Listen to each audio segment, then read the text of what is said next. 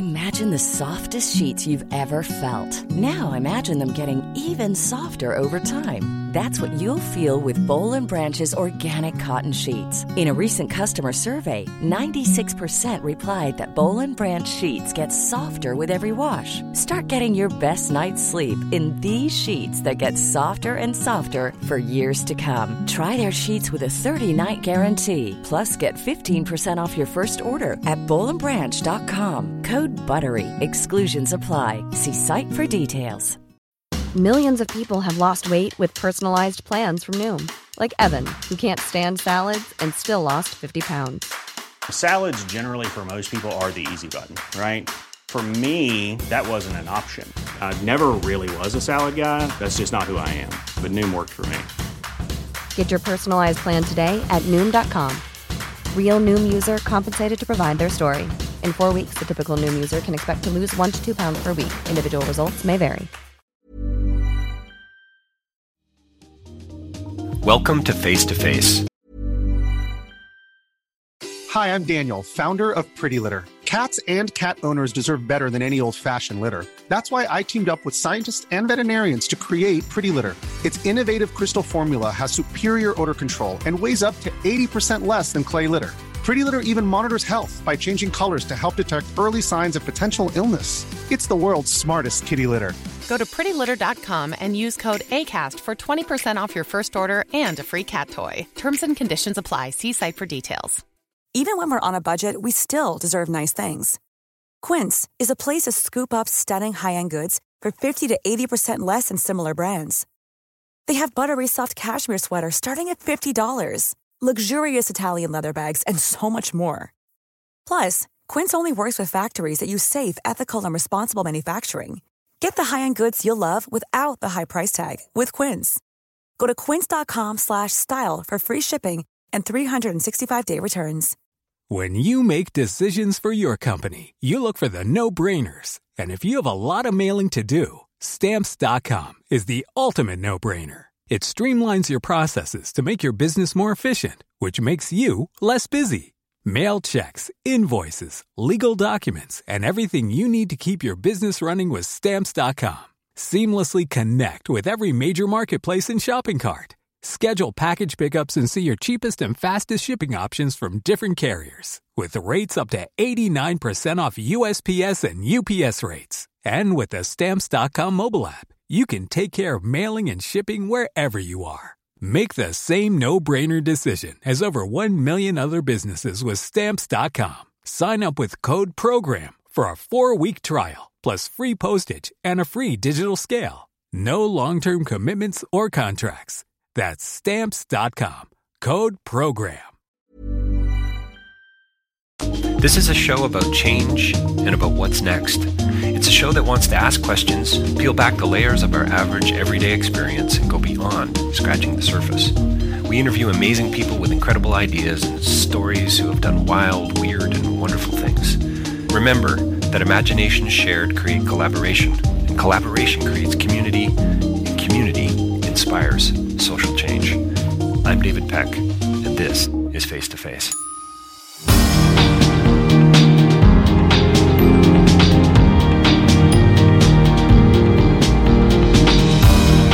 So welcome to Face to Face. Our guest today is a friend of mine, as you've probably noticed in the past. I would imagine eventually in the future some of our guests won't be friends of mine, or at least personal friends of mine. But Eden Rahim is here from Horizons Exchange Mutual Funds? Traded Funds. There you go. Thanks for joining us, Eden. David, thank you very much. I look forward to this.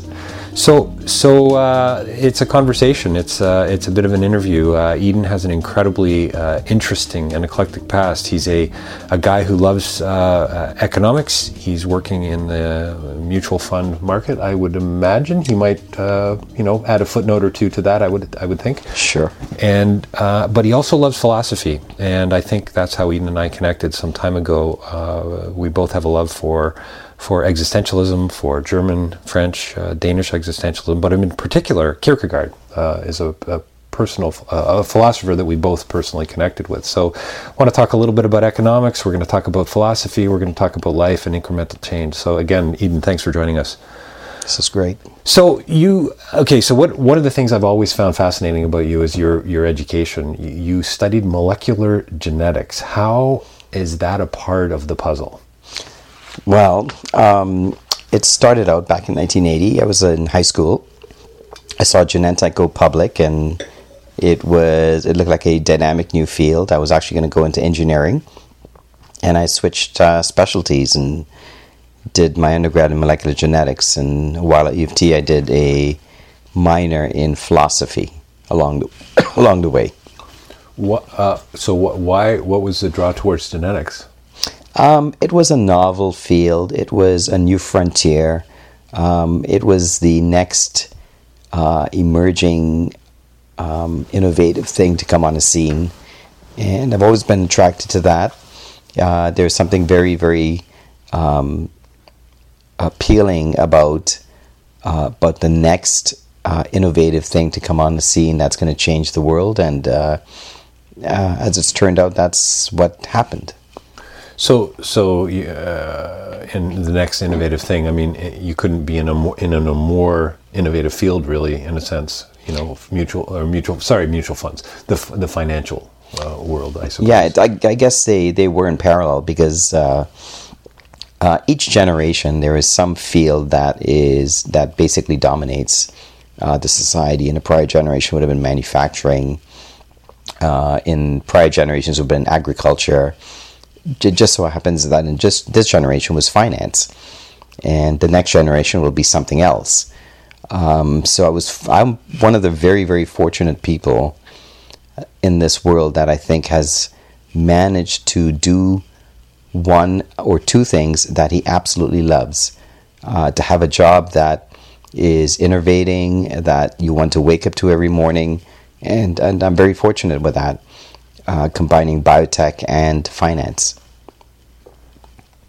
So would you say that, I mean, to me, I know nothing, zero about molecular genetics. Would you say that's about the details in a way? I mean, most scientists, I suppose, are sort of fascinated and focused on details. There's an element of curiosity there. For all their rampant rationalism and objectivity, I could argue that they're philosophers of a particular sort. Is there a connection there between the financial world and, being a molecular geneticist?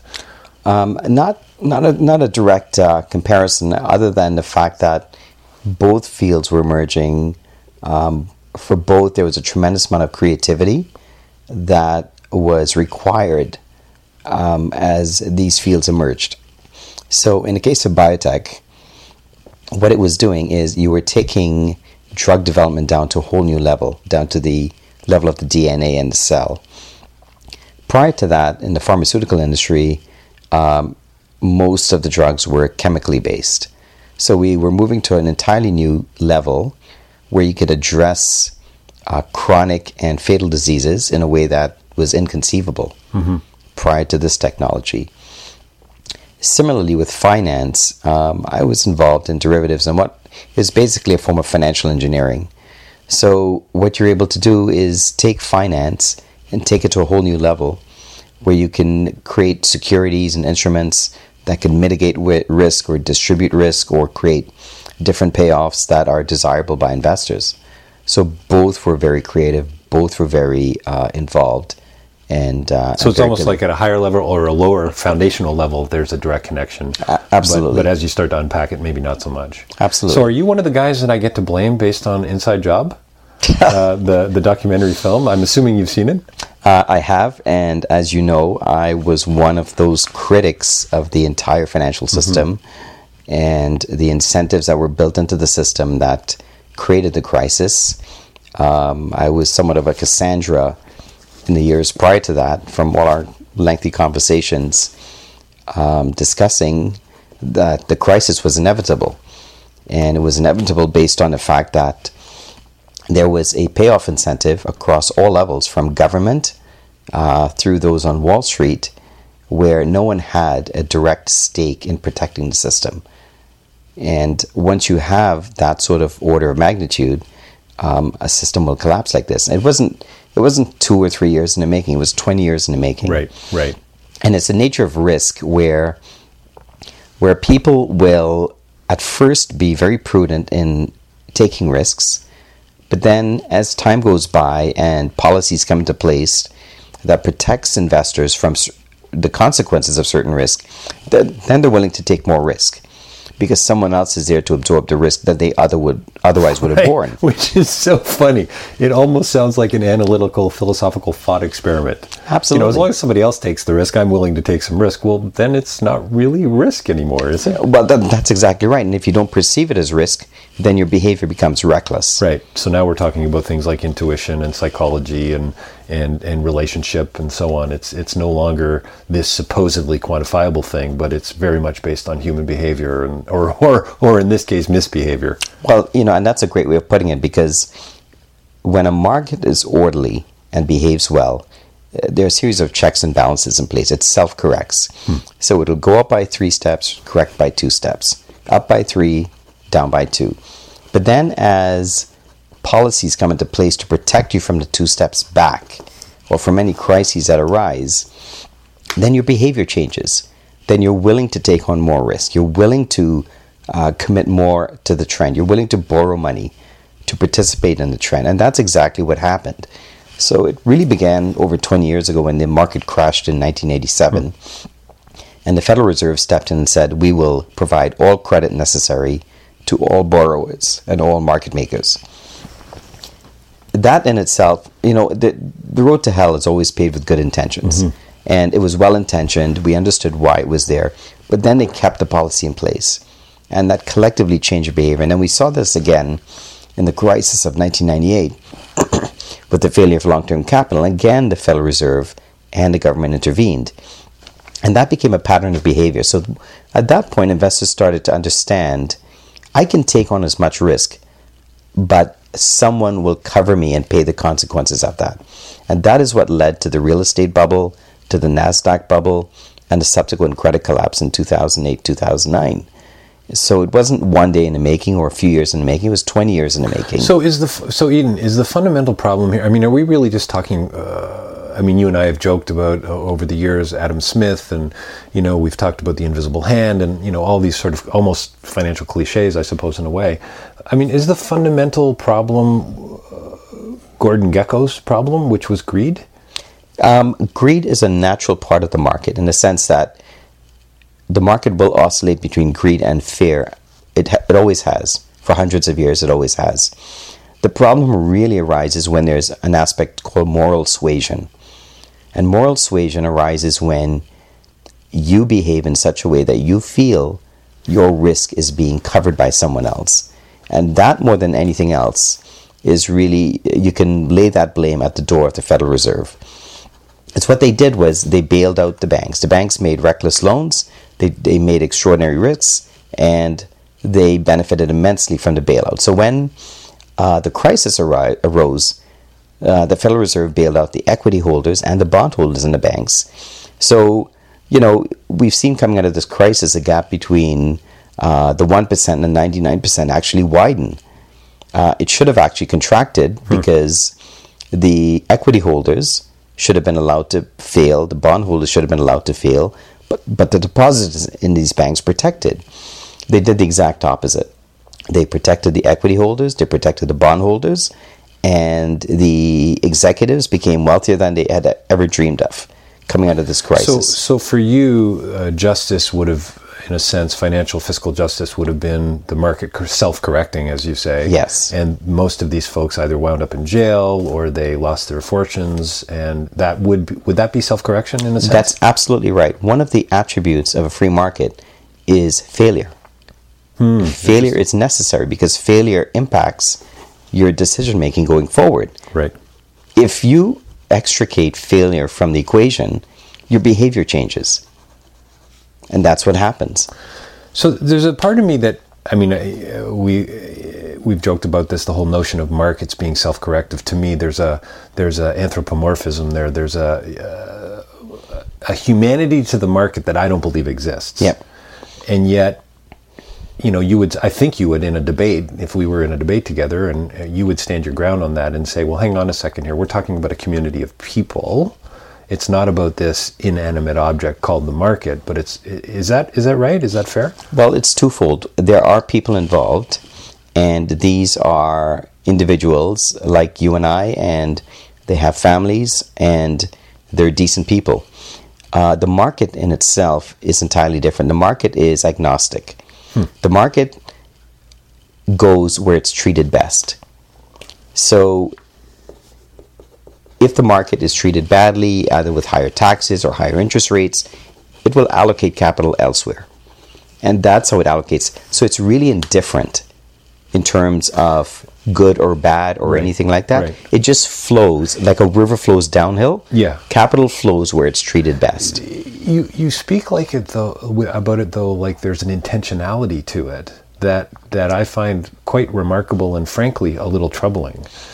Can you talk about that a little bit? Yeah, it's not that it's intentional, because it doesn't have a grand plan, or it's not visionary to see where it's going. It's really more a function of, okay, take something as simple as real rates. Real rates. Which is so funny because I have no idea what a real rate is. Real rate is the actual interest rate when you subtract inflation from it. Okay. I'm already confused. Okay. Yeah. So, you've got interest rates of 5% and inflation of 2%. You've got a real rate of 5 minus 2 equals 3. 3%. Okay. Right? Okay. So that's the real interest rate after money devalues, which is inflation. So if you have a real interest rate like you did during the 80s and 90s, then earnings assets and yielding assets outperform. So stocks and bonds outperformed in the 80s and 90s. When the Federal Reserve started to ease interest rates about a decade ago, real interest rates fell to negative. That benefits non-yielding assets, right? So commodities, stuff like that. So we've seen crude oil go from $10 in late 1990s to $150 at the high. We saw gold go from $250 in 2001 to as high as $1,900.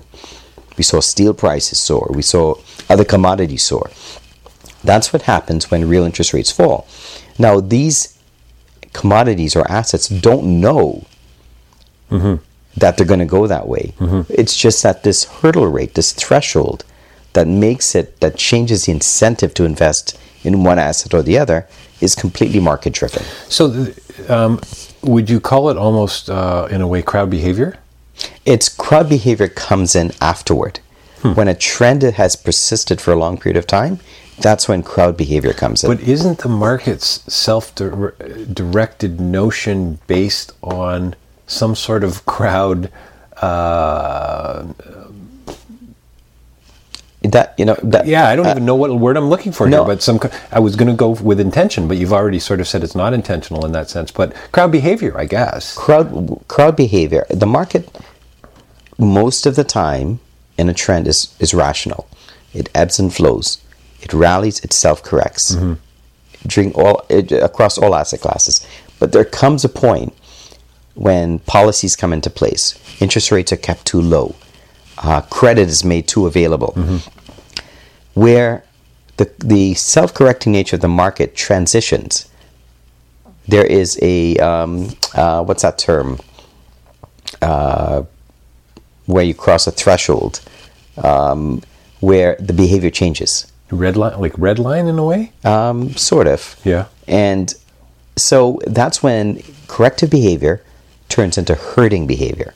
Herding as in H-E-R-D? Yes, H-E-R-D-I-N-G. So that's where it starts to act like a crowd. Because then what happens is the behavior changes. So when the market's self-correcting, everyone's rational. Okay, you buy corn at the grocery store. When the price doubles, you don't buy the same quantity of corn.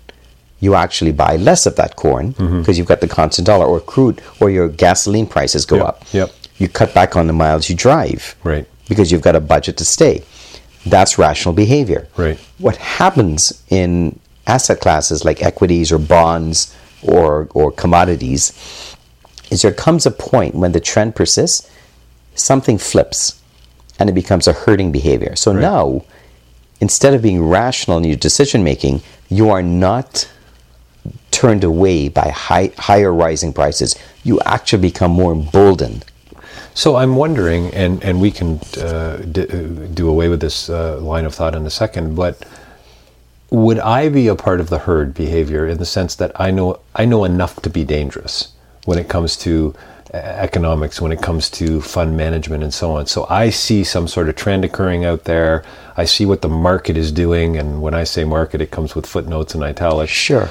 And I go, wow, look at all these people making money. I jump on the bandwagon. I'm the one who kind of screws it up. I'm the guy who starts redlining, I suppose. Yeah. If we can use the phrase I used earlier. You actually said it very eloquently, because that's precisely what happens when you transition to a herding stage. It's usually the least informed that commit to the trend, and I don't mean that in a derogatory sense. Because these are people that are rational in every aspect of their behavior, but then they transition to something else. So in a sense, you remember the Cabbage Patch phenomenon? Of course, right? Yeah, when rational people would fly across to London to get the last Cabbage Patch and so on, it becomes a self-feeding frenzy. Yeah, and we've seen that before. We've seen in all sorts of things, and that's a classic case in point. Rational people commit to a trend because they hear stories about other people making money easily, and it becomes compelling. Yeah. And that's the unfortunate nature of markets, and it always ends that way. The whole self-feeding frenzy comment you just made reminds me of a quote by Emil Fackenheim, who said that under capitalism, people devour people, and under communism, it's the other way around.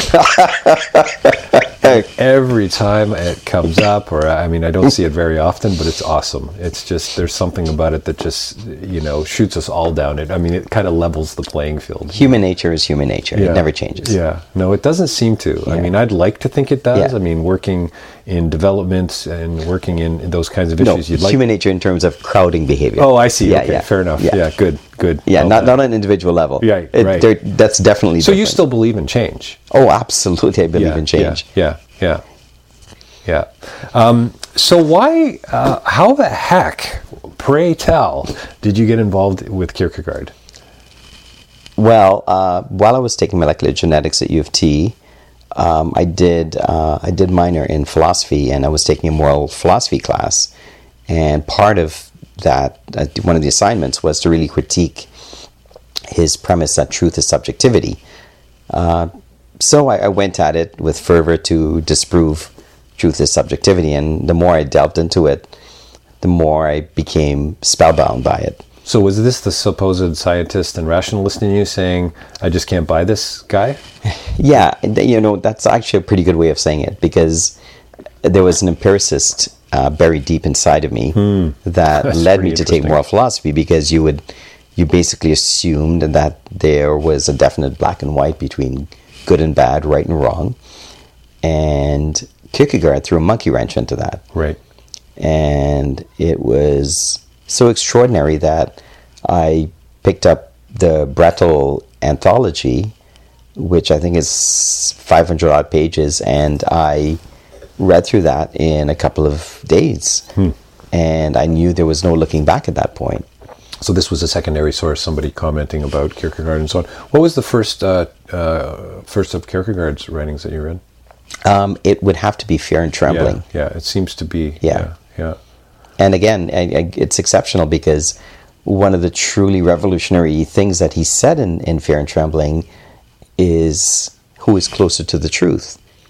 The pagan who passionately sacrifices while in the nature of untruth to a cause he strongly believes in, versus a self-righteous religious person who unctuously believes that they are in possession of the truth and no one else, and is scoffing at the pagan. Right. And he asked this very simple question: who is closer to the truth?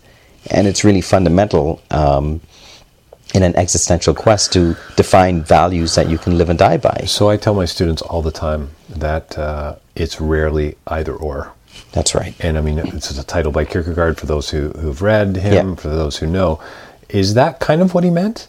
That it's not about black and white. It's not about objectivity. And maybe you can tease out the whole notion of truth as subjectivity as well, because I know that's often misunderstood. Yes. This idea that truth is subjective. Well, what do you mean truth is subjective? And I think too often we polarize. Too often we tend towards it's black, it's white, it's up, it's down, it's positive, it's negative. And I think we miss all the nuances. We miss the subtleties of what this all really is. Yes. And we lose out on relationships, and we lose out on an understanding. And I've made the distinction before that it's not about comprehension, it's about apprehension. Does that make sense? Yep, absolutely. I think that the aspect of Kierkegaard that really appealed to me at the beginning was that objective truths are in themselves approximations. We typically sort of default accepting them as absolutes, but they are themselves approximations, and as such, we are spectators to those truths. I can't know everything cognitively, so how do I know when I know enough or that I know the correct things? And analytical methods that we use in science really can't apply to an individual in trying to figure out himself. And so I think the quest for some sort of authentic truth is really at the basis of what Kierkegaard was trying to separate a world that was very modernist, very industrializing, and had fallen in love with its ability to move forward in society. And yet he was born into a system, a religious structure, where certain groups were confident in their possession of truth. And yet he went about actually disarming that entire structure to explain that truth is an existential quest. So it's not what's true for you is true for you, and what's true for me is true for me. That's not what it's reduced to, is it? Or is it more than that? No, I think it is. In searching for truth, we want. It's not so much the what of the truth. It's not the merit of the truth that can be appraised by someone else and judged by someone else.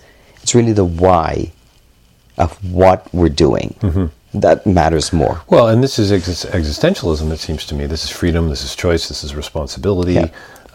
Ultimately, isn't that... And this is the irony of the question, I think, of mine earlier about intentionality in the market. Kierkegaard would say it's all about intentionality, wouldn't he? Yep, it's about intentionality, but even in discussing freedom and truth, we can have freedom of speech, we can have freedom from shackles of a cell wall. But, you take someone like Mandela or Solzhenitsyn or Bonhoeffer. Were they unfree men? They were perhaps the most free of men, even though they were shackled in prison. You contrast that with a tyrant who himself has absolute power over everyone, and yet is paranoid about holding on to his power. Right. And so who is really free here? And so I think the nature of freedom is not bounded by political systems, systems of justice.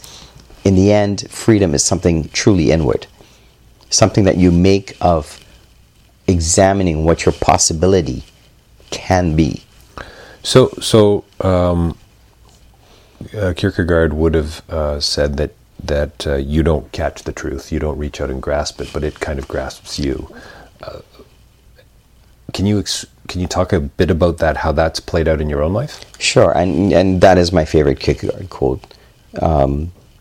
It's actually the quote that I use on my Twitter as my description. What's your Twitter handle, by the way? I think it's @EdenRahim. @EdenRahim. That's EdenRahim.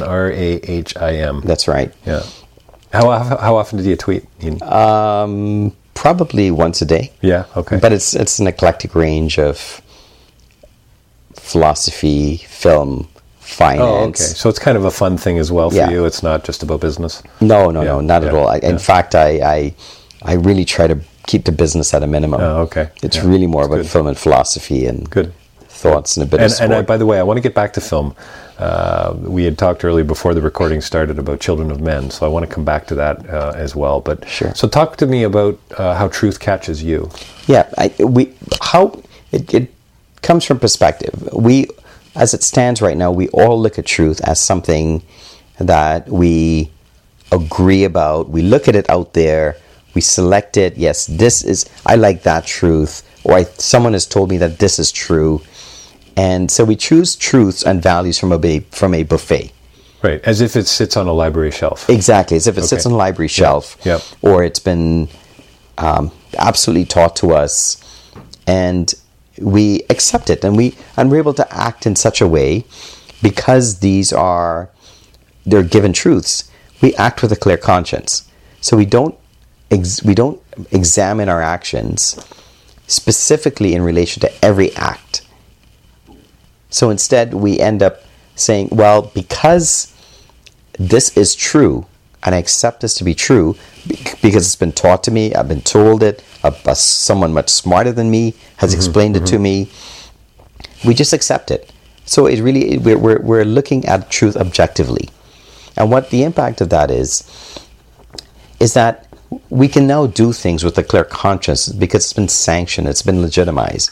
Now, if you extrapolate that out to the negative scenario, is that we look around the world and history of mankind, and so many atrocities have been committed by people with supposedly good intentions, or people appealing to a transcendent faith, or people who believe that truth is on their side, and they're able to commit things, atrocities, and go to sleep with a clear conscience. Mein Kampf, Hitler actually says, I mean, I don't know what the direct quote is, I can't recall it right now. The mere fact that I've read the book is troubling on certain levels. But he talks about being called by God on some level, and this is a part of the plan, this final solution.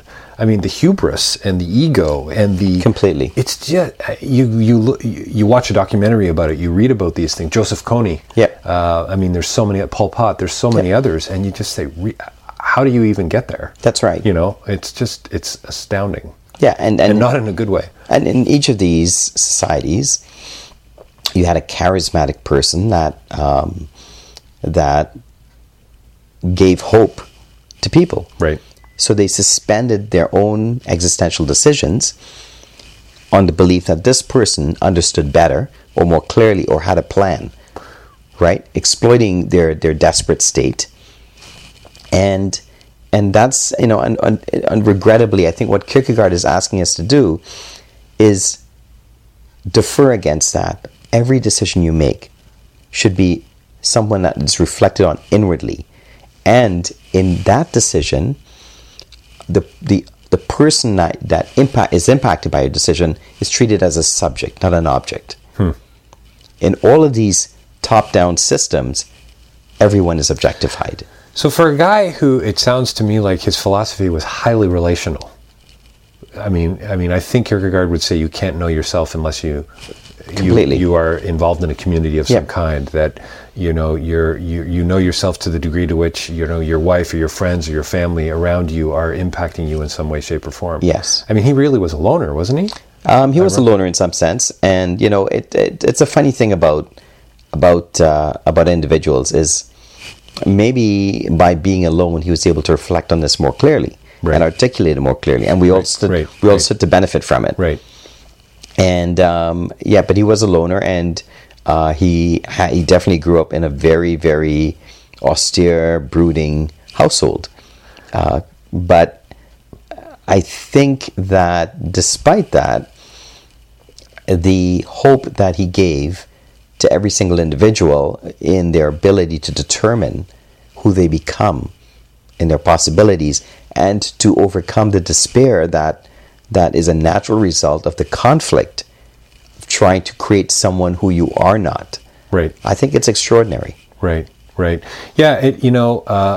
Not to get into too much quoting of earlier philosophers and so on, but I can't help but think of de Beauvoir's Ethics of Ambiguity, and how she talks about, being thrown into the world not of our own making. Yes. And for me, that was a real pivotal moment in my it was my master's degree, and just reading philosophy. This idea of we've been tossed into it, and it had nothing to do with us. Absolutely. And it's kind of a holy shit moment. Yeah. It's kind of a, wow, now what? Yeah. My parents lied to me. My school lied to me. My church lied to me. My friends and family have lied to me. Now what? Yes. And how do I react to that? And so Kierkegaard is saying, hang on, if we started from this truth of subjectivity perspective and said it's about inwardness, it's about reflection and so on, things could be really different. Absolutely. Yeah. You're no longer at a disadvantage. Yeah. You are no longer compromised. You are no longer a victim. Right. So we're back to responsibility. Absolutely. Yeah. And I think, it's interesting, Eden. I mean, that I have young kids. I have a 5 and a 7-year-old, and my joke is that I want to screw them up as little as possible. which was always my aim as a father. That's right. Is just do as little damage as possible. I mean, we're all carrying a truckload of baggage. Yes. Right? I think we're talking about the make and the shape and the contents. Yes. I mean, the reality is we've all got it. So how we're going to... But I'm being very intentional about trying to create this sense of freedom within them, and artistic and religious and relational freedom, but this sense of choice and responsibility as well. And that, and I hope we're on the right path. And I agree with you. I mean, I think if worldwide we had this sense, instead of acquiescing towards something else. Yes. That's supposedly higher up, supposedly out there in some way, shape, or form. Yeah. It's more about the here and now. It's more about the present moment, and that's Anyway, I'm kind of babbling now, I suppose. I understand what you're saying, and it makes sense. And you know what? If you take every decision as if, I think Kant had said that if you take a decision and you treat it as if it can become a universal law, right? So now you're constantly thinking in terms of how this impacts someone else, right? Then you act authentically to that person's benefit. Right. He was talking about the categorical. Exactly right. Yeah. And one of the dilemmas that Kierkegaard was expert at was explaining that when we are not sincere, or we try to avoid that inwardness, authentic, genuine inwardness, that it leads us to despair, because we become a conflicted individual. Right. And at some point he says, you think about a beautiful woman, how she's dealing with aging. You think about a wealthy man who's lost his wealth. You think about, in the modern times, you think about an intellectual who wants to make a name for himself so that he'll be immortal, and it's not coming to fruition. You think about an extrovert who no longer has an audience to communicate. All these things create a sense of despair, because you're trying to create an inward person in an outward form. And we're not being sincere with ourselves. Right. And that's what de Beauvoir's point is, almost identical, in the sense that she said, so we realize we've been thrown into this world, not of our own making. We have this holy smokes moment, and we say, now what? Yes. And then we create this sort of faux human being. Yes. In order to run from what she calls our freedom. Yeah. And, I mean, essentially, that's the main tenet of existentialism, really, isn't it? Completely. I mean, it's, so you shared a few quotes with me and for today's talk, and one of them I think is absolutely beautiful. Quote, Eric Fromm, quote, "The quest for certainty blocks the search for meaning. Uncertainty is a very condition to impel man to unfold his powers," close quote. I mean, it's beautiful for a whole lot of reasons, poetic and just literary. Can you unpack that a little bit? I mean, aren't we all looking for certainty of one kind or another? Yeah, I think our natural state is always yearning for certainty, and that leads us into making decisions that have far-reaching consequences. Right. Now, this is where the nature of markets has something to teach us, because uncertainty is the backbone of markets. All we do in markets is try to find certainty amidst a sea of uncertainty. We try and invent systems of analysis, all sorts of means, securities to protect against uncertainty. It drives the entire industry of finance. But similarly, on an individual level, our quest for certainty is we're looking for financial certainty, we're looking for religious certainty, we're looking for certainty in that we're loved by someone. We found a mate that loves us. So we're looking for that, and it's a perilous road, because that's the road where you make decisions that last a lifetime, and you can make inauthentic decisions because the quest for certainty takes precedence, and it's a very tight balance. Excuse me, that is at the heart of existentialism, to find that balance in the quest for certainty. So certainty is really a myth. At brief periods in our life, we may have certainty about something because we've created an edifice or a structure that makes us feel safe within that period. But then we know what happens in life. Fate happens. I'm going to go back to de Beauvoir. That's exactly what children realize at some point. I think her direct quote in the opening of chapter 2 of the book, and boy, am I now looking like a nerd, but man's unhappiness is due to his first having been a child. Yes. And so at some point in our life, whether it's 10, 11, 12, 13, we have that holy smokes moment and go, wow, we've been lied to. Yes. And I didn't have anything to do with this. Yes. And again, now what the heck am I going to do with it? Yep. And she argues, as do most of the existentialists, we all run from that. Yep. And we end up with Pol Pot, and we end up with, a crazy financial markets and extreme poverty. I mean, it's really quite incredible. I mean, to see how this notion of relationship and authenticity seems to be kind of connected to everything. Absolutely. In a way. And that's a foundation. Right? Everything else is governed by humans acting. Yeah. So I think if you take it from the single individual outward, right? Single individuals behave a certain way. Collectively, that gets manifested outward. Sure. In the markets that they participate in, that gets manifested as well. And so I think that's a connectedness that's in here, and that's why often... Which is so ironic, because isn't that what we're all trying to get to in some way, shape, or form? I mean, it's certainly what I believe, is this idea of connectedness. Yes. Is this sense of loss that we have. It's this sense of despair that we actually, kind of don't recognize. Yes. And we're filling it in one way, shape, or form with so many different things. Kind of that God-shaped hole that Pascal talks about. Yep. So we're getting close to the end of our time, but tell me about Children of Men. So we both love film. We've seen many together. We've certainly spent many hours talking about great films. Would you say it's in the top 10 for you? Absolutely. Yeah. I love Children of Men because for many, it's not really the reasons that a lot of other people like it. I realize it's a dystopian view of humanity. It's pretty dark. It is very dark, and it gets darker. Ultimately concluding with some hope. But more than anything else, I like character-driven film. And in the case of Children of Men, here you have this very unassuming who turns out to be a hero and never really recognizes that. But this unassuming character, played by Clive Owen, who is actually withdrawing from life, day by day withdrawing from life, is extremely cynical. It's quite hopeless, and is thrust in circumstantially and unwittingly into making small decisions that he has no grand plan of. He doesn't see where it's leading. He doesn't even see it as meritorious. But small little decisions, existential decisions made one after the other. Nothing noble, nothing heroic about them, but they start to add up into something. And then he sees his life start to form. But again, it's an unfinished work, as all lives are. It's always unfinished. It's really always a work in progress.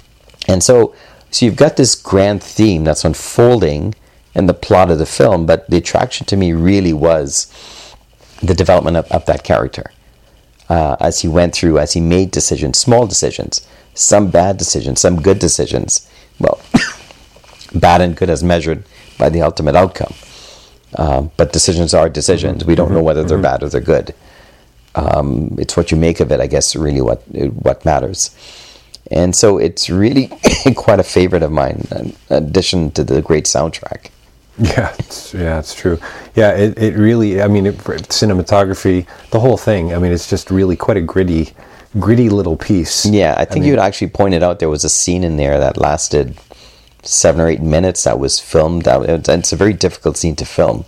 Right, there is a battle scene where it's all one take, and I think at one point blood actually splashes up onto the lens of the camera, and the director chose to keep going. And I don't know. There's this dark, edgy kind of realism to that that you don't often see in movies. And on some level, I was going to say I've got to respect that, but I just really admire it, and it makes the experience so much more enjoyable for me. And one of the other beautiful things about that scene is that you have these polarized groups. You've got totalitarian regime who themselves think they're acting rationally and doing the right thing, and then you've got a subversive group that's fighting for the remnants of humanity.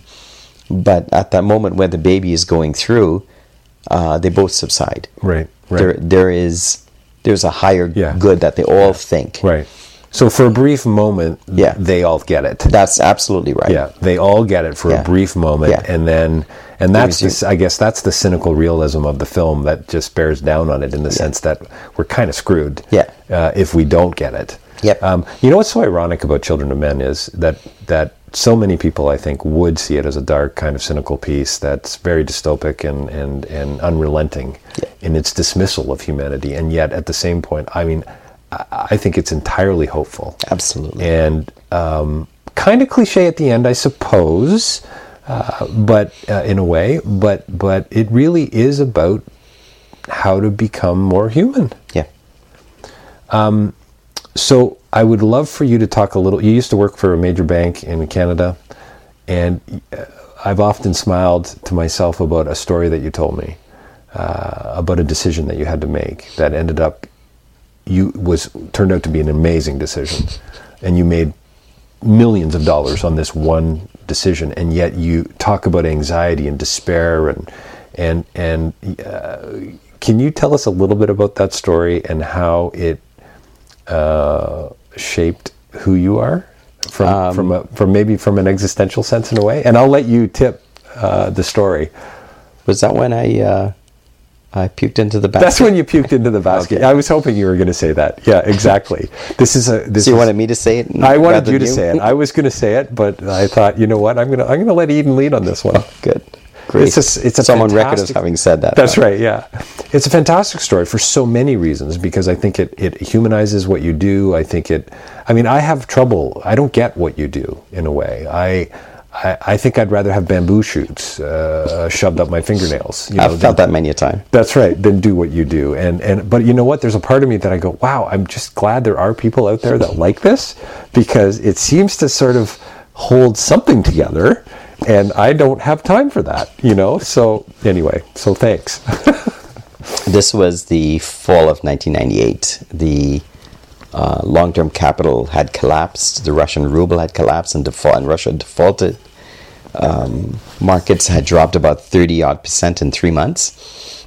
And 3 months earlier, at the top, I had become a portfolio manager for a growth fund. And the first thing, I was bearish. So the first thing I did was liquidate a huge volume of stocks in a portfolio to raise my cash level. So I was up to about 20% cash, which in the mutual fund world is an enormous amount of cash. The market collapsed, and around early mid-October, I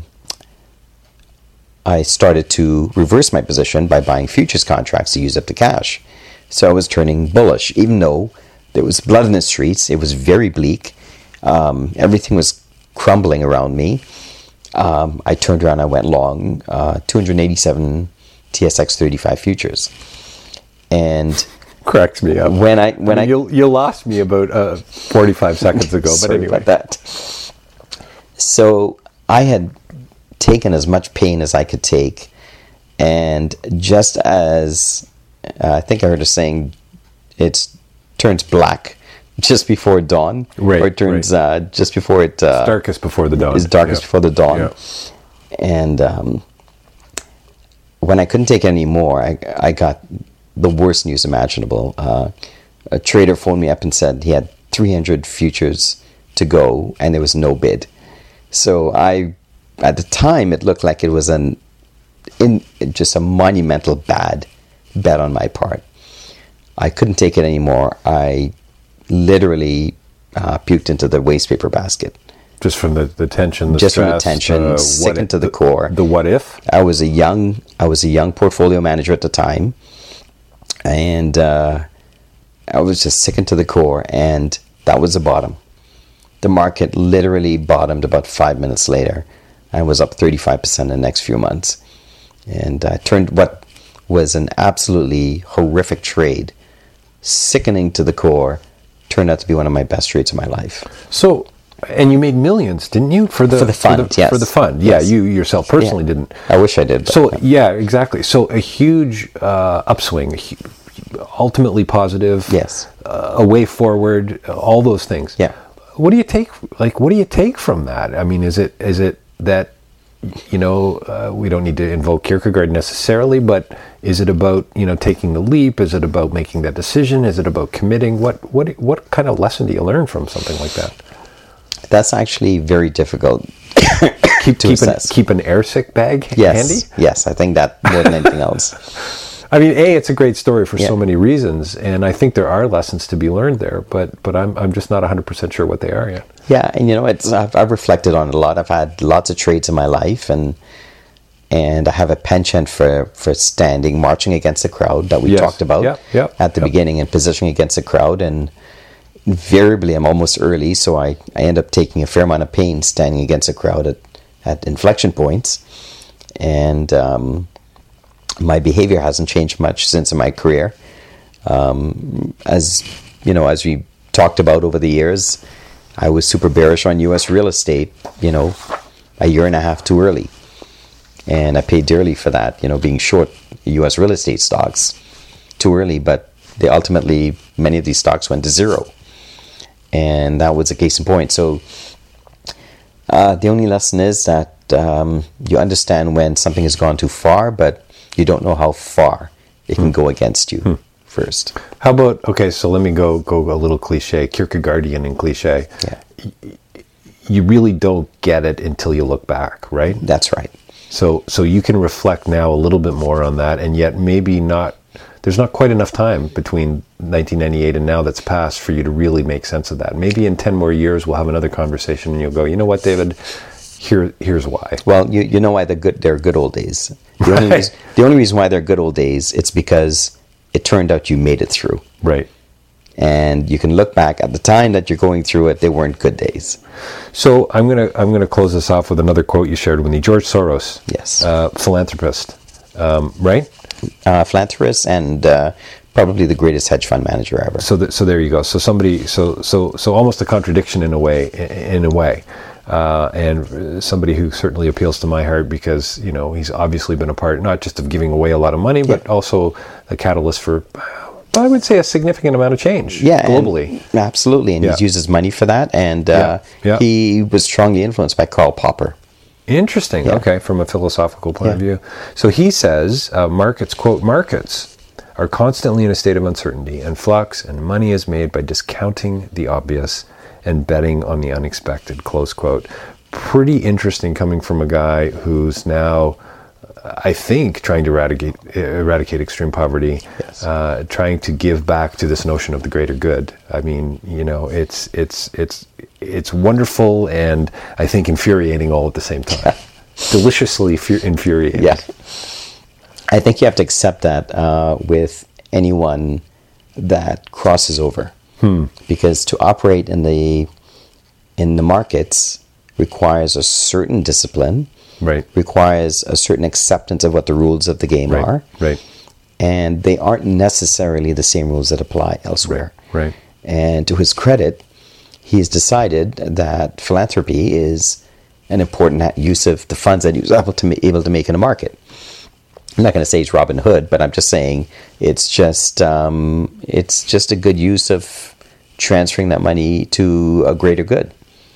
And few people have been able to amass the wealth he has, understanding financial markets, and he is clever enough to understand that the rules of life or the rules of human nature elsewhere aren't precisely the same as would be required here. Right. I guess the cynics would say, easy for him to say after making so much money. Sure. The same with Bill Gates and Warren Buffett. Isn't it marvelous what they're doing? But yeah, I'll do that too once I'm a billionaire. Yeah, you know what? The one thing we learn is it's always easy to be a critic and to say, if I were in his shoes, I would have done this, I would have done that. And it turns out that, again, the Kierkegaardian response to that is, let's see you do what you can with what you have right now, today. You, the single individual. Once you've trained yourself to perhaps give until it hurts, or give to such a point where you're not contented of having given enough, but are willing to do more, when you can do that with your life now, then we'll see what you can do when you've amassed a fortune. Nice. So you can do what you can with what you have today. What a great way to end an awesome conversation and interview. Thank you for chatting and for sharing some of your insights and the puke story. That was big for me. It was a lot of fun, David. I'm sure we'll talk about it again. Thanks, Eden. Great, thank you. Do you want, Eden, just before we go, you want to talk about, I've forgotten the name of your company. Oh, it's Horizons Exchange Traded Funds. I manage 13 covered call ETFs, 4 commodity, and that's 13 minus 4. That's 9 equity ETFs in Australia and in Canada, and we're launching into the US in a few months. And the website is? horizonsetfs.com. Thanks for joining us today on Face to Face. My pleasure.